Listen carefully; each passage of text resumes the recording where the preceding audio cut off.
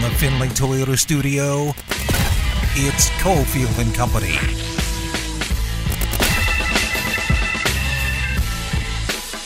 Ari's in the Finley Toyota studios.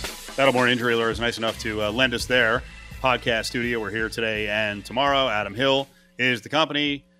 Steve Cofield. Let's get into some of the headlines in this 5 o'clock hour. By the way, later on, we're going to have a conversation with Kevin Kruger. Believe it or not, the Runnin' Rebels open their basketball season in a little over 2 weeks. It's pretty crazy that college basketball is here. This is that time of year, and I know Adam loves all these sports. We start getting the crossover with college football, college basketball, the NFL. Got VGK just starting off here, the NBA. It's pure craziness.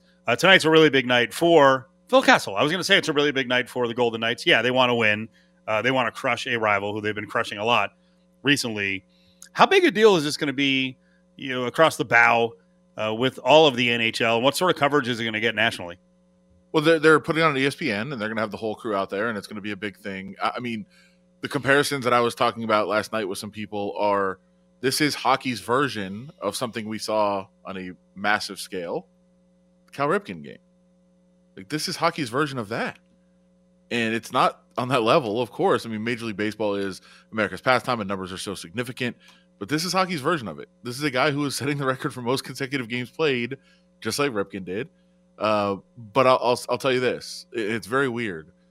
Was sitting in the Raiders media room today with several people that cover football exclusively, and I said, "Why is tonight's Golden Knights game significant?" Not one of them knew. So and that's not a critique of them. Yeah, it's more of where does this fall on the radar? This should be a massive thing. But it tells you where hockey is. Well, it's a hockey thing. That it's not right. It tells you where hockey is. It's not. I've noticed a bunch of times that I'll say you guys, right? Because you're out covering the Raiders a lot more than I am. And I see some of the people drop in for UNLV coverage. There's a lot of times that I think media people are on the sports bubble. And they assume everything that happens sports in Vegas, like every other athlete pays attention to. Like when the Aces won the championship, there were a bunch of Aces questions, and I was always like cringing a bit if an athlete from another sport, at UNLV, whatever, is like, I have no idea what you're talking about. And it's sometimes the same thing happens with the Golden Knights. Does everyone know about the Raiders? Maybe. I think a lot of it comes down to athletes are in season, man. Some are really big sports fans. Some aren't sports fans. And you start asking them about some like deep reference on another sport in town. They're like, I have no idea. I don't know. Well, and like, do you go to the Golden Knights and you're like, hey, let's do some Raiders talk? That's not the presentation. I'm talking about media people, though. Oh, yeah. Oh, wow. I'm sorry, I totally missed that. Yeah, I'm talking about media people. Sorry, I just went on this whole thing about and I know what media you're saying. being off base, thinking that all the athletes know about the other athletes. Ooh, that's not good. Yeah, and I mean to that point, I mean I had asked a couple of the Notre Dame guys in the Raiders locker room to your point last week about UNLV. And they were like, "Is that who we're playing this week?" Yeah, they would barely know, unless it's a big rivalry, right? But they wear Notre Dame gear around the locker room. They love Notre Dame. I saw all three of them at the Notre Dame BYU game at Allegiant Stadium. Notre Dame is hosting the team they share a stadium with. Didn't know. So I mean, to your point, like that is the case. But yeah, I'm asking media people, wow, who just don't know. And so I'm not criticizing them. I'm more taking the stance of this is a massive deal in hockey, and it just doesn't really register necessarily across other sports for people that don't follow hockey. And man, it also brought up to me the memories of some of the Cal Ripken stuff, which was such a massive story. And Phil Kessel, yeah, but for us, Ripken was gigantic. Speaking of massive.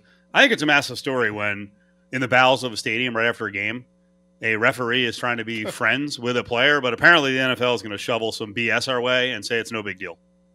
I didn't like this story at all. Describe the beginning, the front end of this whole thing and what happened. So what happened yesterday was a video surfaced after a game.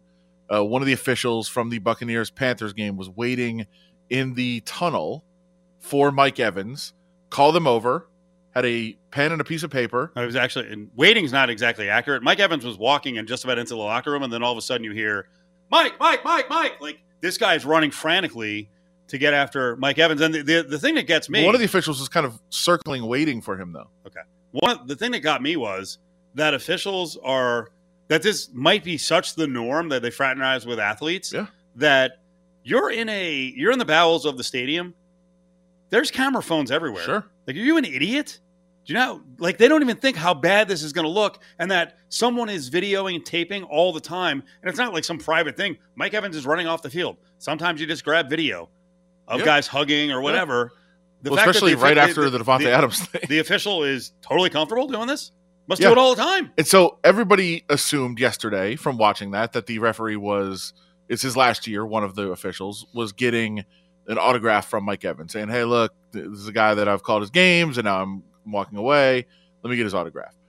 The NFL said they did an investigation. That's not the case, and we're moving on. Didn't answer what it was, what happened, anything like that. Some more investigation or some more questions were asked. Okay, if he wasn't getting an autograph, what was he doing? Now, the story is, and I'll say this, I believe it. I actually believe this, that there was some discussion during the game. Mike Evans and the official, both Texas A&M alums. There was another Texas A&M alum that was offering Mike Evans golf lessons, and he was passing along the message. And the official said, I'll get your number after the game and pass it on to him. And that's what happened. I don't like that either. Like, to me, that's not, oh, okay. Like, a lot of people are saying, I don't believe this story. I believe the story. Yeah. I just don't see how that's any better. How is it better? That he's communicating to him during a game? Hey, my guy wants to give you some golf lessons. All right, cool. You're supposed to be impartial calling this game. So you're orchestrating this deal. You're out on the field. You call offensive interference on Mike Evans? And now after the game, you got to be like, get that number? Right. And he tells you to go screw off, so you don't want that to happen. So and maybe none of those things would have happened. Right. But the appearance is there. It's a bad look. It's a bad look. Did you see? I also noticed there was a side video where that side judge, that horrific drop on the middle of the field by Mike Evans. Yeah. The side judge came in waving his arms like it was a catch. No, I'm kidding. I made that up. Sure. You think for a second he's like, how do I fix this? It was so bad. How do I fix it? Pass interference? Yes. Throw the flag. He was held. He had his arm. Yeah. Sir, he was 4 yards ahead, wide open. The defensive holding Get 7 jammed. yards before. Yeah. Come on. It's a really, really bad look. So the even if you're going to choose to believe the alternate explanation, which I do, bad look. I accept the explanation. I don't accept that that's okay. I hope they talk to these guys and they're like, you gotta keep conversations between you and the players like away from the stadium. You can't be on camera. Don't be stupid. I'm going to say I don't want you to ever contact them. I agree, but they should not know your name. name. People coming back and be like, I mean, they're real people too. Okay, well, in the off season, maybe. No, I think Adam's against that too. I am. They should not know who. I want officials to be in full masks and anonymous, anonymous on the web. Yeah, like a scream mask. That's how I want the officials out on the field. So we don't know who they are. You don't talk to them. You don't know that they have a family. You don't ask them before the game, hey, how's the wife? How's the kids? No, they are off limits to you. You don't know them as people. Big headline for the Raiders today. They move on from Johnny Hankins. He's been with the organization for a while, just hasn't played real well or often recently. Last 2 years weren't two of his greatest years. They move a veteran to Dallas, John Hankins, the defensive lineman. They get a 6th-round pick back. They trade a 7th-round pick, so basically a pick swap. So what's next? Who's going to step up in this spot? Because, as you mentioned a while ago, they didn't get a replacement for John Hankins in the deal. Is there someone else in the organization, practice squad, someone they'll sign from outside the organization, someone from this draft? Well, they do have a roster spot available, so that's possible. They can bring somebody in either at defensive tackle or somewhere else on the roster. But I think in the short term, in the immediate aftermath of the trade, part of it was to get more playing time for Neil Farrell, rookie, who has been playing a little bit more. And I think they want to see him even more. And one of the things Patrick Graham talked about, the defensive coordinator today, was he's been doing it on the practice field. He's been earning time on the practice field. So when you do that, it clears space for you to be able to play in a game, and this move allows that a little bit more chance to happen. I mean, he could still play anyway, as he was getting more and more reps, but the absence of Hankins will make him more prevalent, give him more opportunities to see what he can do with those opportunities, and if he succeeds, then he'll get even more opportunities there. Matthew Butler's another guy in the interior of the defensive line who hasn't really been active.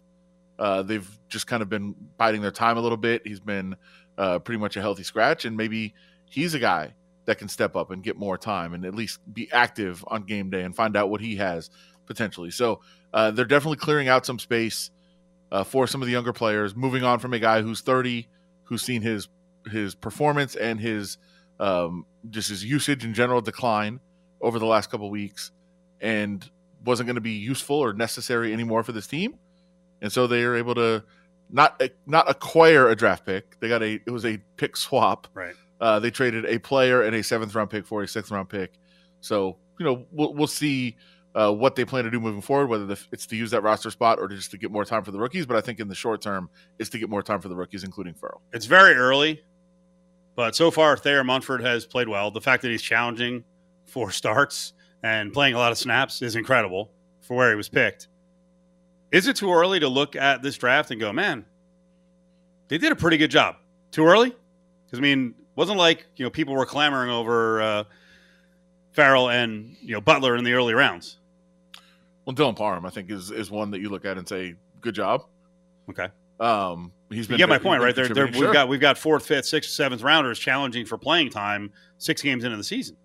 Yeah, I think, well, on the surface for sure. And they, found a couple of guys in rookie free agency that they like as well. So I think they did a good job of kind of identifying some needs, identifying some players in later rounds you can use, and of course using your first 2 picks on Devontae Adams, pretty good move as well in the draft.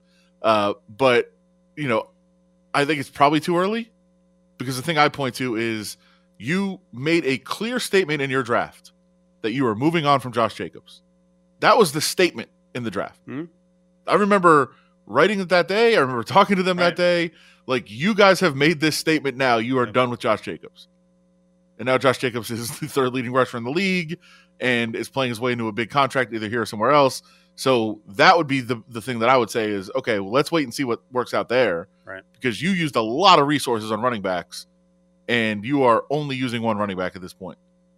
If he were to go out this year and rush and receive for 1,500 yards, and then they give him what they think is a pretty good deal, and he takes it, one of your big talking points is, why did you just do this when you could have had him in the 5th year by just picking up the option? Is there anything wrong with, they're not going to say it, but is there anything wrong with the football organization going, you know what? We were wrong and we need him and we want to pay him close to market value. We miscalculated. We need him. No, I think part of being a good organization is admitting when you do make a mistake and trying to rectify it. We went through this with the Niners. When the Niners finally got Garoppolo in the fold and renegotiated his contract, there were a lot of people out there who were like, this is an embarrassment. Like, they were wrong. All right? They were wrong. They didn't feel as comfortable with Trey Lance going into the season as they thought they would. Now, and as it turns out, Lance got hurt. But sometimes it's okay for an organization. It's not ideal. But I know what's going to happen. If they sign him to a long deal, there's going to be people out there who are like, idiots! Why didn't you just pick up the 5th year? Sometimes they get it wrong. But I also feel like it's important to do that. Like, it's important to say you were wrong. Okay. That's part of it. Like, if you try to come out after the year and you sign him to a big contract and you say, no, it was all part of the plan because we wanted to pay him more. Like, what? You have to say, look, we made a mistake. We misidentified. We were just taking over the team, misidentified what the strengths and weaknesses were. We didn't realize how good or how important he was, and we really made a mistake, and now we're going to fix that by giving him his contract. That's totally fine. But if you try to talk around it and sound silly, then that's where it's an issue.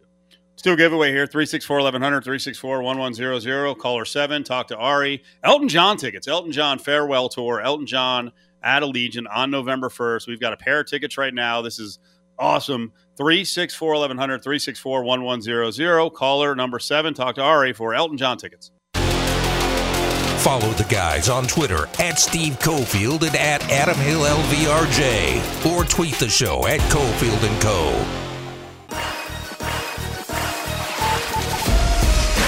I would lean toward Mac Jones. I think Max's question is fair. You know, is he progressing? He hasn't looked like he's progressed. I think the question would be, how do we get him to progress if you're the Patriots? Not sure that's what they're going to do. And it sounded like Mac wasn't sure if that's what they're going to do. So curious what Bill Belichick decides, but to me that would probably be the way to go. Now, back to Cofield and Company in the Findlay Toyota studio. It's funny as people are trying to decipher what Belichick's going to do with Mac Jones and Bailey Zappi. I think Belichick's in a position where, and this happens from time to time. And this is why, I know you like using them, and this is why I like using PFF, because PFF breaks down every element for a player and their situation, not just what we see. And, I brought up the other day, Harrison Bailey and Cam Friel. You would think that Bailey blew away Cam Friel at Notre Dame in terms of the numbers. That was not the case.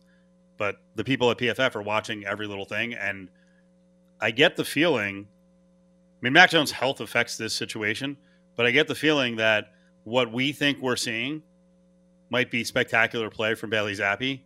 When the Patriots are breaking it down, they're like, there's a lot of flaws, and we still like Mac better. But they're not going to come out and say that. And now they can kind of use the Jones injury, because he didn't look 100% last night. No. And I think that's part of why he didn't get the start, the 100% start. Because apparently the plan was to rotate them. They wanted to get him back in, but he wasn't going to play the whole game. But I think there's some stuff going on behind the scenes that Belichick does not want to talk about. Like, we're still not sold on Zappi. We still like what Jones is and what he's done, and especially what he did last year. Yeah, I think there's no question. I think they know a lot more than they're saying, of course, too, as they always do. But you understand, people are like, well, even Belichick doesn't really know. Like, he knows. Yeah. And Bailey Zappi kind of stinks. So Mac Jones is hurt, of course, we saw, and he wasn't fully healthy last night.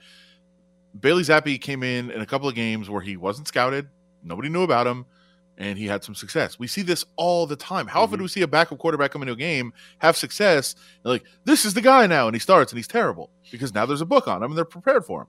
So Zappi didn't have tape. They didn't know what to expect. He came out and had a couple of nice throws. He had some wide open guys. He hit them in the last couple of weeks. Then yesterday, they prepared for Mac Jones because he was starting. Zappi comes in. Oh, yeah, we do have a book on this guy, but he has a couple of drives where it's a struggle. Then you go in at halftime and say, all right, we knew what his tendencies were. Here's what they are. And you shut him down. Like, it's pretty obvious what happened.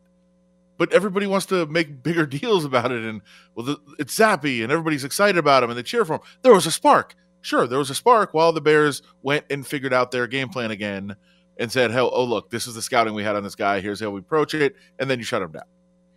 Two of the three worst players for the Patriots on offense last night by PFF were Mac Jones, dead last, Bailey Zappi, third to last. Yeah. They weren't good. Like, the grade isn't that much better. No. I mean, that's not surprising. And again, I think Zappi would have probably been worse if not for a couple of really, really nice plays when he first came in when they weren't scouted. And then Jones, I think, would have been better if not being hurt. Like, I don't think Mac Jones is good. I've never been a Mac Jones is some great player guy, but he's better than Bailey Zappi when he's 100%. I think that's clear, and I think that's how they're going to approach it. Patriots going to finish where in the AFC East? Fourth. You think? I think a lot of what the Jets were doing on offense was due to Breece Hall, and I don't know. Maybe it was due to this patchwork offensive line. I don't know how they're going to survive on the offensive line. The Jets. Vera Tucker's down now. Vera Tucker down, and Becton, and now Dwayne Brown is just coming back. Fans hurt. They're just beat to snot. I'm actually shocked that you haven't thrown in the mention for the Dolphins because they're second. Okay. I know I've heard a lot of you talk about Tua's arm, that it sucks. I'll tell you what, in short spaces, when he needs to get the ball the 15 yards or 8 yards or 10 yards, he's fine. And he gets it out quick. You think I'm going to pick against Mike McDaniel? I figured you'd be somewhat objective, but I forgot about that big factor. Come on. They're the second best team. They might be the best team in the AFC. Boy, those two guys, Waddle, and he's a little beat up, but Tyreek Hill crossing all over the field is nuts. Especially if they go fast. Wow, it's a good offense. Yeah, when Tua's there to work it, Yep. It's a pretty good offense. And obviously they've got a couple of running backs that are good. Mike McDaniel is a genius. God, as much as I love him being the coach of the Dolphins, I really wish he was still the offensive coordinator in San Francisco. With McCaffrey now? Oh, my goodness. With 3 guys who you don't know are lining up on a given play, it could line up anywhere. Oh, the possibilities of what can be done in that offense. Collinsworth was like friggin' rodding up over Mostert and the run game.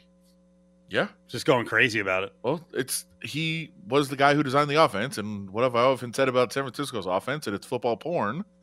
He was the guy. And now he's brought it to Miami. Yep. Big victory by Mike McDaniel in the battle of 2 of the elite African-American coaches in the NFL. Join Cofield and Company on Fridays for the 3 to 6 show at the Golden Circle Sportsbook and Bar. There's nothing like a football Friday at Treasure Island.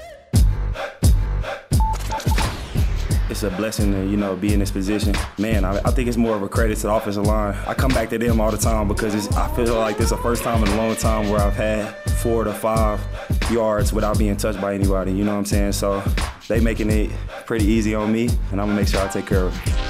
It's Cofield and Company, live on ESPN Las Vegas. Raiders running back Josh Jacobs, another big game over the weekend. Believe it or not, college football season is right around. Check that. College basketball season is right around the corner.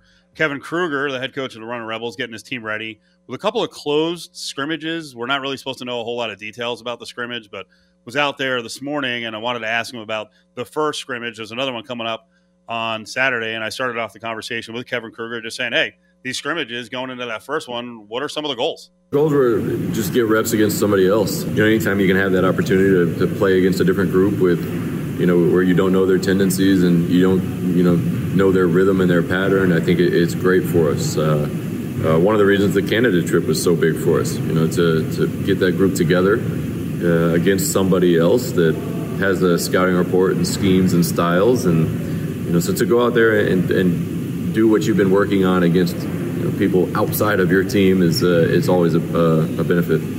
So you have another one coming up this weekend. What do you want to clean up? What do you want to see that in terms of improvement from scrimmage 1? Yeah, I think just that. We just want to clean it up.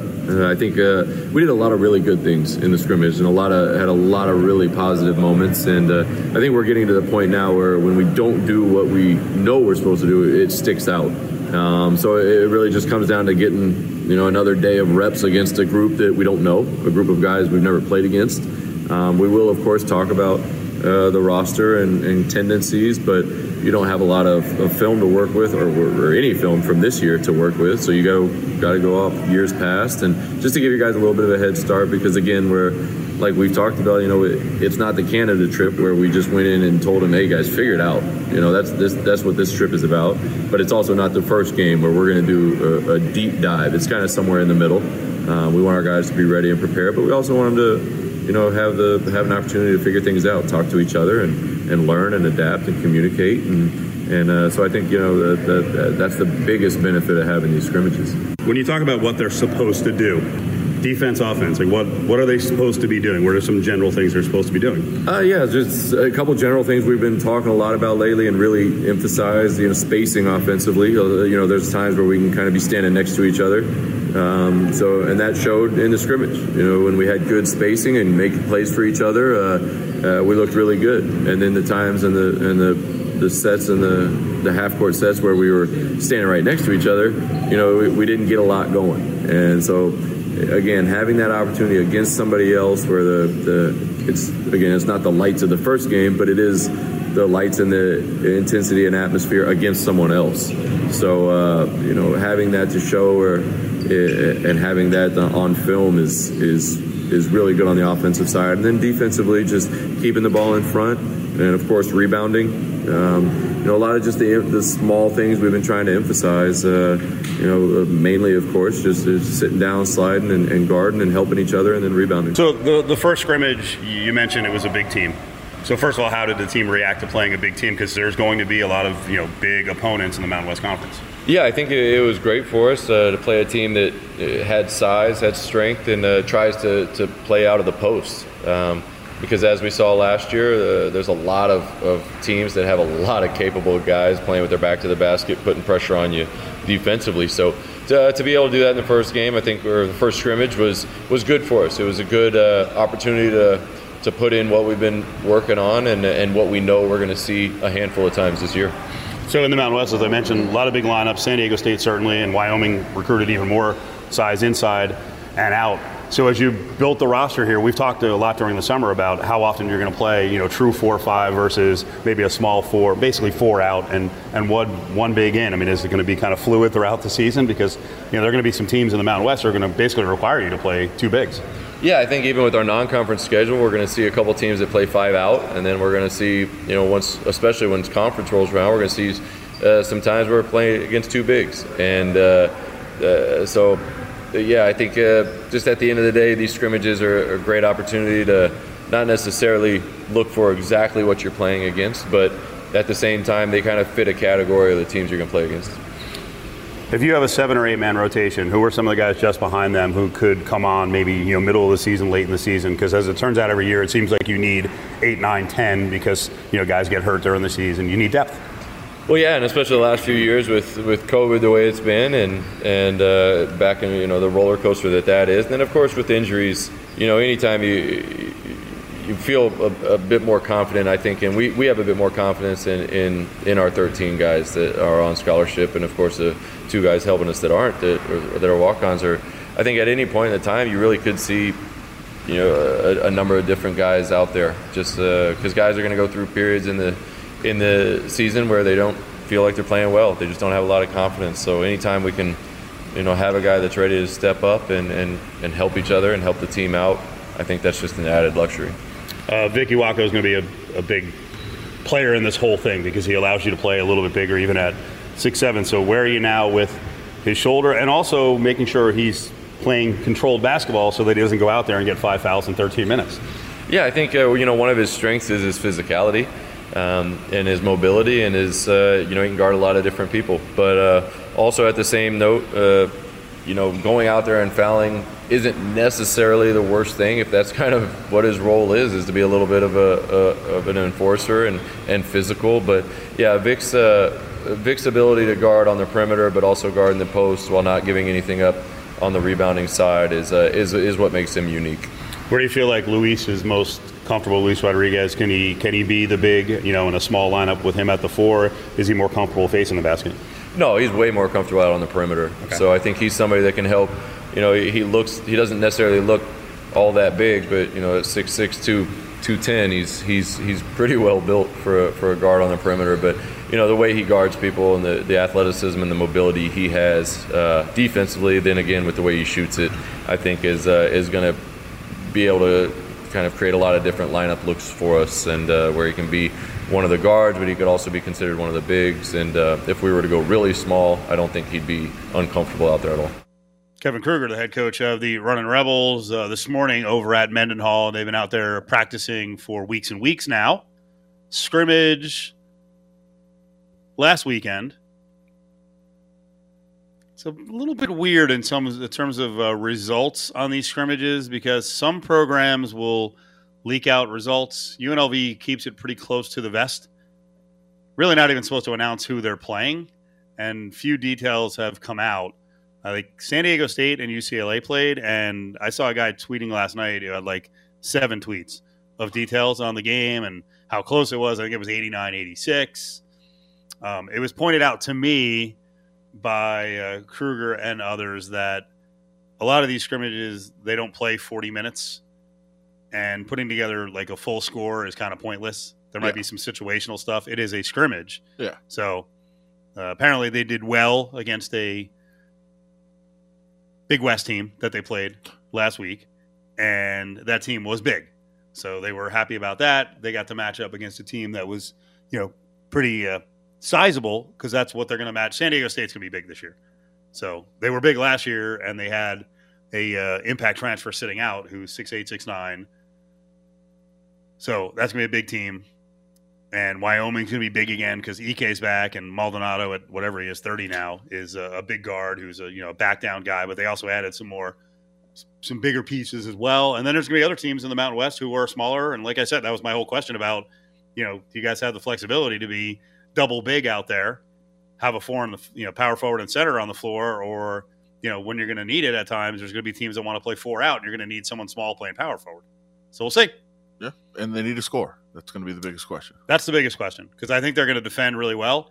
And I think what the whole scoring thing is going to force some lineups where maybe they're not putting their optimal defensive combination out there. Like, I don't know that if people haven't heard of Jackie Johnson, I think of all the transfers, he was the lowest rated guy. Evan Miyakawa, I think is his name, at Evan Mia up on Twitter, does a really good job ranking the transfers. And Jackie Johnson from Duquesne was like in the 600s. Some of the other guys like Luis Rodriguez and Elijah Harkless were in the top 75. And, from what we saw in Canada and what we've seen in practice, Jackie Johnson is going to be one of their 3 or 4 most important offensive players. Now, the deal is, can he play defense, right? He's like a little running back out there. He's not little. He's 5'11", probably 205. But, man, he turns the corner. He's a lefty. He's hard to defend. But he's going to have to play. He's going to have to play. So, yeah, these scrimmages are, not only to work out the kinks defensively, but kind of, we talked about it last week with Kruger. Like, do you kind of feel like guys are starting to move into that alpha role? Because everything's changing this year. You have newcomers in. You have holdovers back. The holdovers are like, Bryce, go. Right? Bryce Hamilton averaged 23 and a half points a game in conference. Everything changes now. Can other guys step up into that role? I think Keyshawn Gilbert will try. I'm just not sure that he's going to be way more polished than he was last year offensively. I think he is going to drive into the lane. He's going to draw a lot of fouls. He's going to create a lot of contact and a lot of havoc on both ends of the floor. But offensively, it is going to be fascinating to see what this team is. And the other thing is, I'm not sure that Harkless, and he's in from Oklahoma, and he's a guy who averaged about 11 points a game for Oklahoma. So you would think, hey, you know what? Maybe he can step up for this team, be a consistent guy at like 13 or 14. Isaiah Cottrell's back home, Adam, from West Virginia, went to Bishop Gorman. He's not 100% healthy. So he injured a foot on the trip to Canada, so we'll see how quick he comes along. So early in the season, there might be, kind of that, hey, what's going on here offensively? Those are 2 of their most important guys, because Cottrell, I think, is going to be good around the 10. The other thing that he's going to be good at is pick and pop, because he can shoot the 3. So this is not going to be a finished product peaking in game 4 of the season. I still like the thought of late in the shot clock, everybody just looking around for like, where's Bryce? Right. Just give Bryce the ball. Let's clear out. This guy's going to beat 3 guys and make something spectacular or draw a foul. And then you just look around and throw it to him, and he's not there. Maybe he's sitting in the front row watching the game. Yeah. It's rough. Well, we'll see who steps up, right? I think Justin Webster can be a guy who's a gunner from the outside. I think Rodriguez is going to be kind of an inside-outside guy. But as I mentioned to Kruger there, I think Luis is going to be one of those guys who's going to have to be out there as the 4, at 6'6". And he said he's 210. He actually looks a little bigger and thicker to me. And then, the other question is, can the bigs all stay healthy? Because by the end of last year, it was insane. You'd have lineups where Bryce Hamilton was playing the 4 on defense. Yeah. Which that's not fair to him at 6'3", 6'4", but that's what they had to do because they wanted a scoring lineup on the floor. And, you go against some, believe it or not, Wyoming is gigantic. Yeah. But also to the thought of whether, a team fully built for defense that has scoring issues can win in the Mountain West. I mean, that's what San Diego State did for 15 years. All right. But this year San Diego is a little more offensive minded. Yeah. They're still going to, their principles are still going to be defense, but the Darian Trammell kid they brought in from Seattle is very good offensively. So I think he's going to change a lot for San Diego State. Yeah. So basketball season starts up on November 7th as the Rebels have an opener coming up in just a couple of Mondays. Want the skinny on UNLV football? Listen to the weekly UNLV All Access podcast with Cofield and Caleb Herring. A new episode drops each Thursday morning at UNLV All Access on Twitter.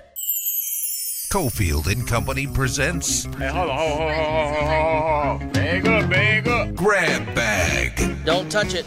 Don't even look at it. Only on ESPN Las Vegas. Put your hand in there, Dave. So I mentioned earlier in the show that I finished off Cobra Kai. Enjoyed it. Season 5. There's going to be season 6. I didn't even look it up. There is, right? They left it open-ended. Oh, yeah. All right. Has to be. Okay. Did you think it got a little, like it went a little off script in terms of the viciousness? Like that they were actually going to kill off characters? It's not that kind of show. If people don't know what Cobra Kai is, it's basically a new adaptation, or it's 30 years later from Karate Kid. It's awesome. It's funny. It's cheesy. I thought this season very much repped, or was almost like paying honor to the cheeseball 70s karate movies that people loved. Sure. I thought it was great. The fight scenes were just ridiculous. But it did get a little vicious. Like, there were some samurai swords coming out and people were like losing fingers. And I thought a couple people were going to get freaking stabbed to death, or just like, their head bludgeoned. I mean, yeah, it was a little bit of a departure in that regard. But at the same time, it's always just been so bizarre that a local karate tournament has turned into this total chaos. Oh, it's great. And now at some point, if it keeps escalating, like, people are going to Someone die. has to die. They have to. Is Chosen dead or not? No. Okay. He was left in a shallow pool / fountain, all sliced up by a sword. Did he bleed out? No, he came back, didn't he? I don't even know. I don't remember seeing him at the end. Did he walk into the final fight scene? Yeah, I thought they saw him again. Which, by the way, I got chills. I got chills from. I know. I haven't seen it in like a month and a half now. Yeah. So Machio did the crane. He got in the crane position, and they had to bring that back. You have to, of course. It's incredibly cheesy, but it's somehow done in a way that's super cheesy, but also fine. I'm gonna say that Terry Silver is one of my favorite new, old, brought back supervillains. What a vicious guy. He really is. Great. He's a great character. But again, it's this ultra rich dude who somehow is so invested in a local karate tournament. He loves Cobra Kai. And you know what's funny? I mention all the time that the significant other, my lady friend, is from the Valley, and she laughs all the time. She's like, the Valley. Like, they're always saying, like, it's this like crazy place, the Valley. It's so nuts. It's ridiculous. Everything about it is ridiculous. I got to throw this one at you, and it may have just. By the way, there was also the new season of All American has started. Okay, I got. I don't know. You're like 5 seasons behind at this point. Well, I got. You know what? I got sidetracked on this UNLV trip to Notre Dame, because when I travel with UNLV is when I watch the All American, but I got sidetracked by Lord of the Rings, and I was able to watch like 5 episodes going back and forth. It was great. It was freaking great. It was great. When you do catch up on American, just to that point though, last night there was a scene, and one of the characters was like, "I have to make a run out to the Valley, and you're going with me." I'm like, what? The Valley? They have all those karate people out there. No way I'm going out to the Valley. It's dangerous. I saw. You know what? I wanted to catalog it for the show. I saw some piece on Machio was addressing that Karate Kid. Was that 84? That Karate Kid was too white.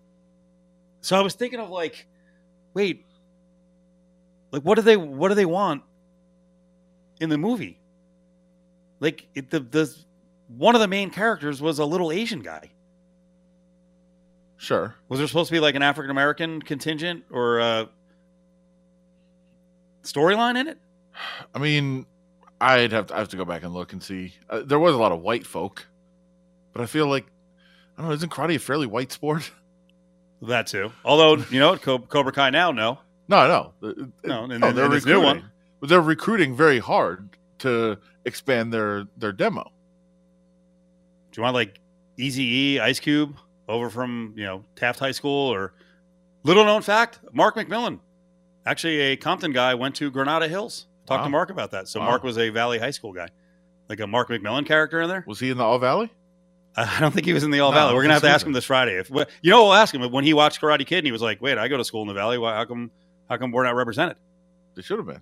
But it's also like I get it, but wasn't that kind of the high school that the high school was like, kind of Johnny and the obnoxious karate kids from Cobra Kai, and then the Newark kid from New Jersey, so dumb, who was like 35. Who was 35? Which it's funny, when I watched, they were showing old scenes of Terry Silver.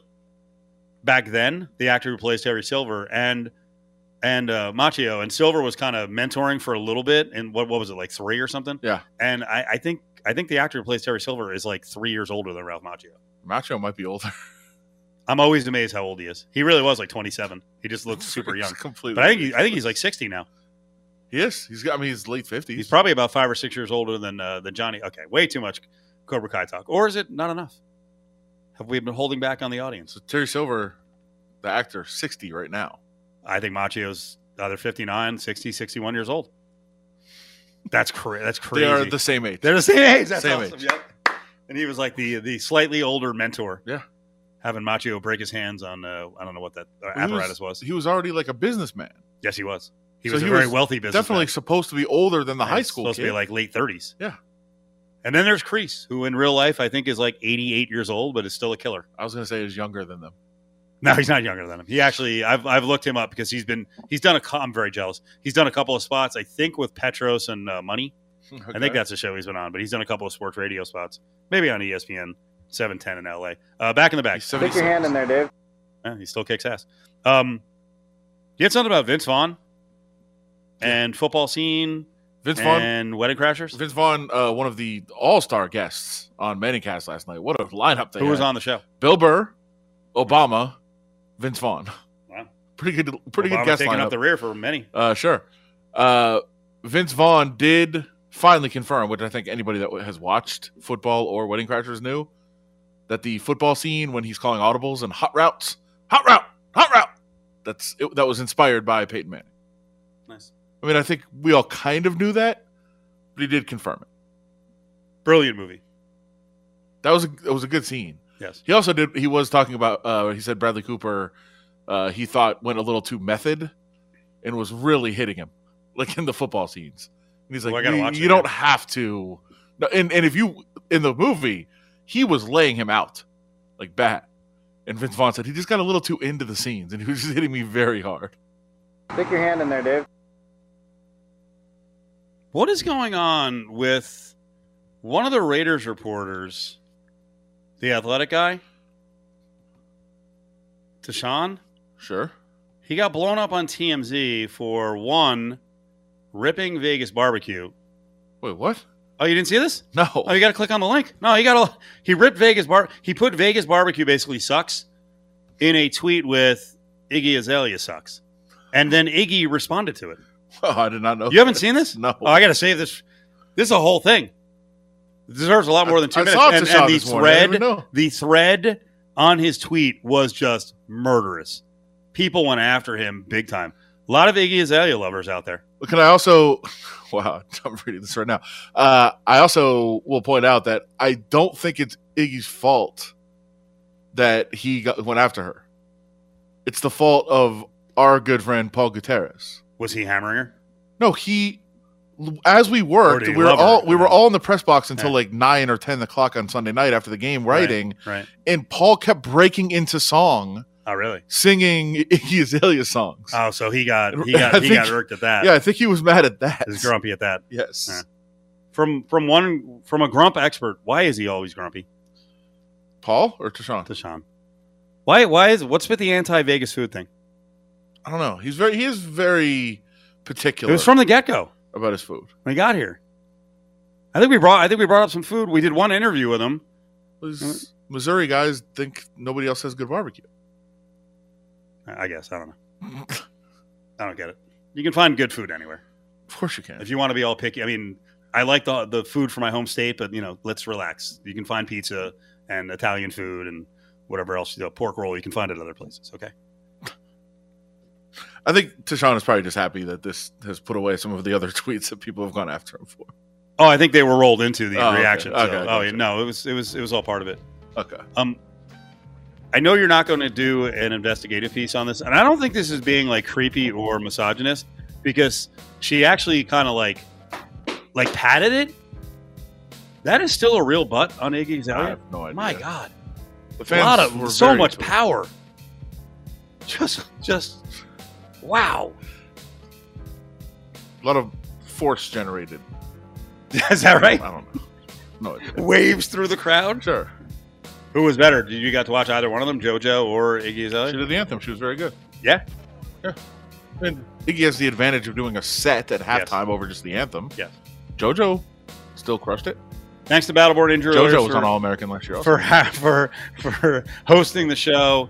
Good job by Ari. For Adam, it's Cofield. Listen to the archives of the show at lvsportsnetwork.com.